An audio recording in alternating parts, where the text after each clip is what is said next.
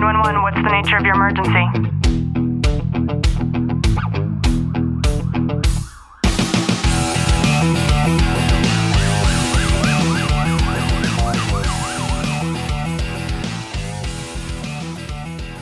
Good morning, police, fire, military, and families, and to everybody who is listening in on the Talk to Living podcast. I'm your host, Ashley Walton, and Keith is our guest today. Keith, I should have asked you if you pronounce your last name as Notek before we hopped on and I pressed that live button.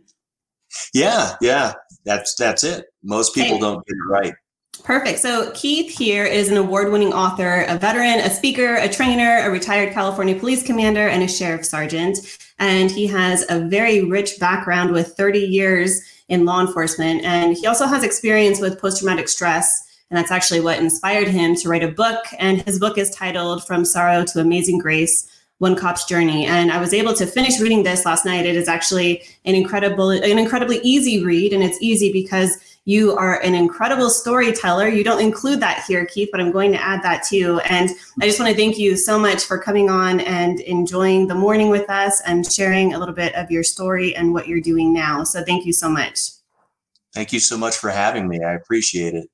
Now, Keith, post-retirement, your mission has been to really speak to members of public safety who might also suffer in silence and to teach them ways that they can bounce back. And we're going to get into what the 4 pillars of resiliency are in a little bit. But can you just kind of briefly walk us through a little bit of your background, your story? And your story is massive. I mean, we can talk about things from you getting ran over by a vehicle and literally coming out unscathed. I know there have been divorces. You have had many close calls in your career in law enforcement. And can you just kind of summarize your career in a nutshell? That way we can get into some of the tactics that you've learned over time that we might be able to apply to other people who might have a similar story to yours. Yeah, absolutely. I mean, I've been involved in like any other police officer who's been around for, any length of time. If you do the job, you're going to see horrible things. You're going to see people at their worst. You're going to experience mass casualty events, violence, horrific traffic accidents. I was involved in a couple of shootings, and apparently God felt to keep me around for some reason, and I'm thankful for that. But I initially, when I went into law enforcement in the mid 80s, there was this stigma with seeking help. Your sole responsibility is to handle your calls in the field. And it doesn't matter if you just came from experiencing, maybe a dead kid, and now you have to go take a burglary report. And when you show up to the people's home, they don't know where you've just been or what you've experienced. And that stuff builds up over time and you carry it with you. People say, leave the uniform in your locker or leave the uniform at work. Well, that's all fine and dandy, but we have our brain, and our brain hopefully goes with us everywhere. So when we get home and we're off duty, that stuff it's always up here, and you're trying to process it the best way you know how. Initially, because of the negative stigma that goes along with seeking help, I self-medicated with alcohol. That's what I did. Booze it's quick and easy. You go to the store, you buy a bottle, at home, you drink. Initially, I did it too. I was having the PTSD nightmares after a horrific shooting. I couldn't sleep. And every time I dozed off, I'd hear gunfire in my sleep. So I would drink before I went to bed to take the edge off. Well, eventually, they call alcoholism a progressive disease, and it is. It sneaks up on you. It'll take your soul if you're not careful. And it became a problem with me, a real problem. Eventually, I discovered that I needed to bring balance in my life. And I learned about the 4 pillars of resilience, which are the physical aspect of our lives, mental, spiritual, and social. And if one of those things gets out of whack, your whole life seems to get off kilter, as it did in my case. I was spiritually bankrupt. I kept God locked in a closet. When I was depressed or deep into my, negative PTSD thoughts, I isolated. So the social aspect of the 4 pillars went out the window because I didn't want to be around people during my off-duty hours. Even to the point of isolating myself from my own family, my wife and kids who were younger at that time. I stopped going to the gym. I mean, we all know that working out is good for us. Cardio is great for your cardiovascular system. And it's good for the brain too, but it helps us sleep, and sleep is huge when it comes to resilience and bouncing back from stress. Well, I didn't do any of that. So my spiritual life, social, mental, I wasn't doing anything for growth in my own mental health. That all went out the window, and I became a mess, finally to the point of being completely broken. And when I educated myself about the 4 pillars of resilience, I took baby steps. I put down the bottle and started, getting back to the gym. I started having meaningful relationships with my friends and family again. Started going back to church. And, when I talk about the spiritual component, it's not all about religion. It's really not. It's about connecting with your higher power. The spiritual component, it helps bring purpose into your life. There's got to be more to life than just existing on this planet, right? So I find that when I focus on maybe the physical aspect of my life, like going out into nature and maybe going kayaking or hiking or even fishing, and I'm around a beautiful lake and there's pine trees, it connects me with God, with God's creation. So I'm working on the spiritual and the physical. And once I started doing these things, it became easier because the more you consciously put things into practice, they become habits. So these things became a habit with me, and I made some lifestyle changes for the better. I have a blessed life now. I wrote a book talking about my law enforcement experience. As you mentioned earlier, my experiences with post-traumatic stress, and how I was able to overcome them by working a holistic program of recovery and resilience. Yeah, and that's great. Good morning, you guys. And, one thing that you made mention of was that ability to disconnect and to actually get into the real world, which is what we started blabbing about before we went live. And I think that is super, super important. And if it's okay, Keith, I want to take a reverse step for a second, because in your book, until everybody here has read Keith's book, you wouldn't know that you had lost your career in law enforcement more than once, to the extent of literally being chased by a police helicopter and finding your way home while you were under the influence. And what's coming up for me is I'm just wondering, being married to a police officer, having so many clients that work in law enforcement, when you're in that environment with other macho guys, and we talk about the inability to be broken amongst each other, right? And having to have that concealment. What were some of the things, if we can be super vulnerable, that you were having to hide from other people who were probably going through exactly the same thing as you? In the mid 80s, when I started my career, I was a little baby cop. I mean, I turned 21 in the police academy. So I was just this young, naive, inexperienced kid who was fortunate enough to land a position in law enforcement. But the guys I worked with, like my training officers back in the early days, a lot of those guys were Vietnam vets. They were combat vets. So here's, little baby-faced me who looked like I stole a police uniform off of a real policeman. And I'm working with these guys who've done it all and seen it all. And their attitude was like, hey, suck it up. I had to put on this, I guess you'd say, macho exterior, and not really show my face and not be vulnerable.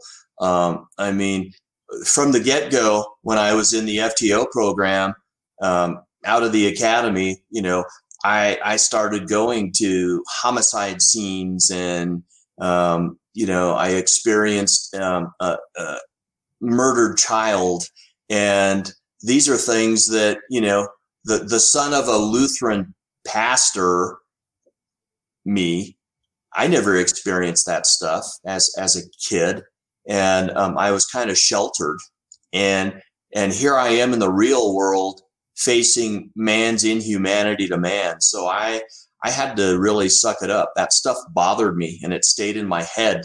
And, I suspect that it did with other police officers too. But, there was this stigma that I mentioned earlier. And, you don't show the real you.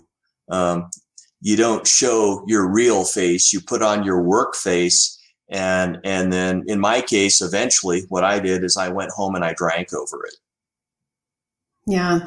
What advice would you have to somebody who might be listening right now, who has kind of gotten themselves caught up in that same motion, who hasn't had that spiritual awakening that you mentioned in your book? It's, unless you're in that position, it's so hard to break. In my case, what it took was a car crash when I was driving under the influence to really get my attention. I mean, I was broken beyond belief, and I thought I was broken beyond repair. However, I was able to overcome it. I would just urge people that are going through these things to seek help. There are people who really do care. Don't check out by way of, suicide. Don't go down that destructive path there. Replace those destructive behaviors with positive ones. Focus on self-care. Self-care is huge. And when I talk about resilience, all resilience means is that, it's how well we bounce back after experiencing trauma.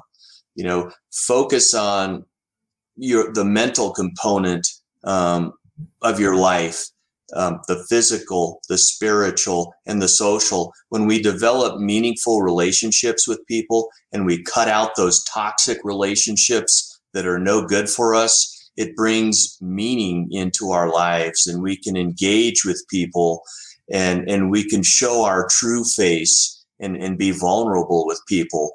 And that helps to pull you out of that depressive state. At least in my case, it did. I was depressed. I didn't know I was depressed, but I was. My wife recognized it. I didn't. When I started having symptoms of PTSD, it was back in the 90s. PTSD wasn't a buzzword like it is today. I knew I was having negative thoughts and unwelcome thoughts in my mind. I just didn't know it was post-traumatic stress. And then it manifested itself in my life in such a negative way. So talk to people, reach out, whether it's with a peer counselor at work or a beat partner that you trust, or even a counselor or a pastor. Most agencies have employee assistant programs, EAP. Don't be afraid. I know, and in my case, I was afraid to reach out to the department psychologist or get a counselor through work, but I really do believe in that. And, had I not had that negative stigma in the 80s when I was a brand new cop, maybe I would have, reached out sooner and got help. And maybe I wouldn't have had to go down that destructive path. So be proactive in your own recovery. Yeah, and I really love that. Good morning, you guys. I really love that you make mention of that in your book, getting over that sort of super ego and how that led you to become, from what you describe in your book, it's essentially like a completely different man. There were people that deliberately avoided you because of the man that you had become, who you then reached out to apologize for. And then you explain that if those people don't want to accept the apology and the authentic self that you are now, then they probably shouldn't be in your life, and that's on them. Thanks for all you do. Be real, be blessed. As men, we are not supposed to show our emotions on the job. Thanks for opening up. Yeah, you're absolutely right. And it takes a certain level of vulnerability. And Keith, you mentioned in your book a certain level of like really reaching the rock bottom, but it doesn't have to be that way. And I think that is very, very important. And before we wrap this up, one thing that you talk about in your book, while we're talking about ego, you say that you had this room that was essentially like a shrine to Keith with all of your achievements and all of your awards and things that you had accomplished in your career. And it sounded very lonely as I was reading those words, because there are so many people that I know who have retired from law enforcement and they're no longer a part of this fixed community. They don't feel a part of that brother and sisterhood anymore. So what advice might you have for somebody who is in that situation, finding themselves post-retirement like you are now? Probably have friends that are outside of the profession.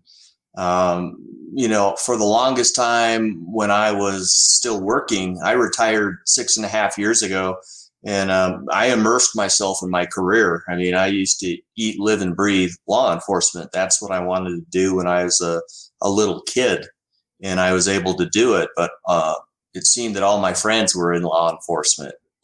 And, everybody's different. And I think that's what makes the world go around. So if you have that diversity in your life and have friends that were outside of the law enforcement community, it's important to develop those relationships because they can give you a perspective other than what you're used to, going out into the field every day. So that's one thing. Have hobbies, other interests. After I retired, I honestly, I grew up in Southern California. I was never a fisherman or anything like that, but I live in the high country in Arizona now, and there's a bunch of lakes around here. And so I bought a kayak. I've learned how to fish. Get hobbies and things that are interesting and bring fulfillment into your life. I teach a class up at NAU. It was a 2-hour class called Psychological Survival for Law Enforcement. And the program director up there tasked me with rewriting that and turning a 2-hour block of instruction into an 8-hour block of instruction. So I teach that course as well as some other law enforcement related courses up at Northern Arizona University. And, those things still keep me connected with the community. And I think my experiences and my 30 years on the job helped me to convey to these new kids that, want a career in law enforcement. I'm giving back to them, and I'm giving back to the law enforcement community, and I'm still engaging with people. And I do a lot of volunteer work too here in the community. So it keeps my interests up. And the fact that, the public employees retirement system in California pay me to stay home. So I can kind of pick and choose what I want to do. I don't have to wake up to an alarm clock anymore. Well, except this morning. No, that's all good. It's all good. No, I think that's so valuable, Keith. Yeah, good morning. This was amazing. Have friends that are outside of the profession. Absolutely. For everybody who's listening, I actually forgot to make mention of the fact that I'm going to mail you a copy of Keith's book to whoever is the most engaged on this thread. So you can start asking questions of each other. You can ask questions of Keith. If we don't get to it on the live, then I'll try to tag him after we're done here. And Keith, before we wrap this up, if you could give one piece of advice to that young baby-faced cop in this oversized uniform, what advice would you give to him? Probably don't let your ego, don't get carried away with your ego. Some people, when they go into law enforcement, they're like, oh, I want to help people and, all of these idealistic things. When I went into law enforcement, it was for completely selfish reasons. Maybe I didn't go into the profession for the right reasons. For me, in my case, I got a taste of it when I was a police explorer, and I was hooked. For me, it was the chasing the adrenaline high, driving fast, taking bad guys to jail. I felt good, arresting people who needed to go to jail. That was great, but really evaluate why you're going into the profession. What are your motives? What are your reasons? And remember that we're all human beings, and you're no better than anybody else. I had that attitude in my early career that I was better than everybody else. And, you got to keep things into proper perspective. Yeah. That's great advice. The name of the book, if you missed it, was From Sorrow to Amazing Grace, One Cop's Journey. I have had PTSD since 9/11. Self-care is so important in being real, and find those who really trust you to open up with no judgment. Yeah, absolutely. Finding that safe space, exactly what Keith had mentioned, that confidant, that one person. We can all find that one person, and you guys have an entire group that's filled with them. Now, Keith, where can people get a hold of you? How can they get their hands on a copy of a book if they don't win one from me? Well, I'm on LinkedIn, under my name, Keith Notek. I have an author page on Facebook, Keith Notek author. And the book is available, through Amazon, Barnes and Noble. I think Walmart was carrying it online, Target, and a lot of your big box vendors, and most bookstores, where books are available, it's available through them online. Some brick and mortar stores actually physically carry the book, which I was surprised to learn, but I learned of a place in, I think, Massachusetts that carries the book in their store. So that was kind of neat. But really, anywhere books are sold, you can get a copy. Beautiful. Thank you so much for spending your time with us this morning. Thank you for your 30 years in law enforcement and your continued work, but most importantly, showing a different way that I know that so many police officers just haven't learned, especially if they've been in the career for a long time. And it sounds like you continuing to teach in the way that you are, you're instilling some different values and a little bit more of the modern way of policing based on your own experience. So that means so much. And I want to thank you for that. And you are such an inspiration. And I'm saying that because having delved into your book, I read it like almost nonstop because it was that engaging of a book. And I feel kind of bad sometimes when I feel like I know my guests so well before they even hop on to do our lives. But it definitely makes me have an incredibly high level of appreciation for you. So thank you so much. Oh, thank you so much, Ashley. And I appreciate you as well and all that you do for the public safety community. Thank you. Have a good day, everyone.